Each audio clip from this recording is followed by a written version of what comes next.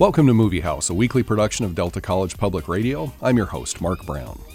My annual tradition of recommending an alternative Christmas movie started about 10 years ago on a day after Thanksgiving when I was scrolling through the channels and saw that there were simultaneous 24-hour marathons of It's a Wonderful Life, A Christmas Story, and Elf.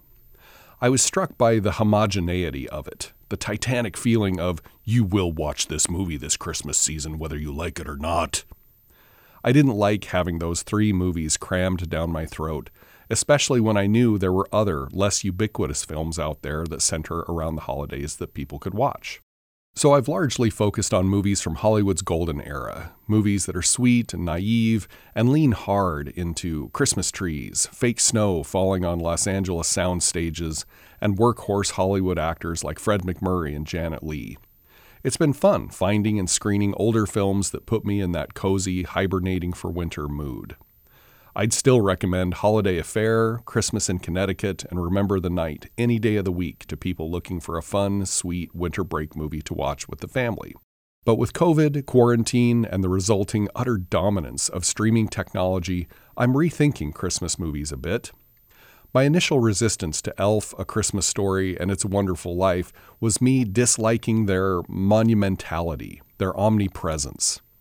But thanks to streaming and digital technology in general, pop culture is increasingly splintered and nicheified, including how we approach the holidays. Now it seems every studio, every TV station, every media entity with $2 to rub together has its own streaming app and is creating its own Christmas content. The Hallmark Channel has no fewer than 42 brand new Christmas movies this year. Netflix is producing its own holiday programming that's designed to appeal to various specific demographics. Amazon Prime, Hulu, Max, Paramount Plus, Disney Plus, and all the rest are all doing the same thing. In other words, the thing that holiday movie viewers have in common this year is that we are all watching something different.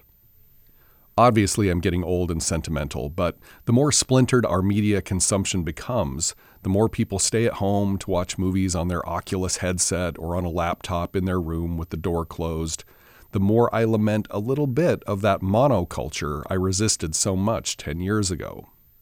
On the one hand, I absolutely support people who have their own idiosyncratic holiday movie traditions, whether it's watching all of the extended versions of the entire Lord of the Rings trilogy over break, or Die Hard, or Batman Returns.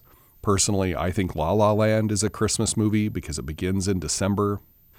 But on the other hand, I wonder if it might be a little more Christmassy, a little more festive, if more of us metaphorically gathered around the same fire, or in this case, the same movie screen.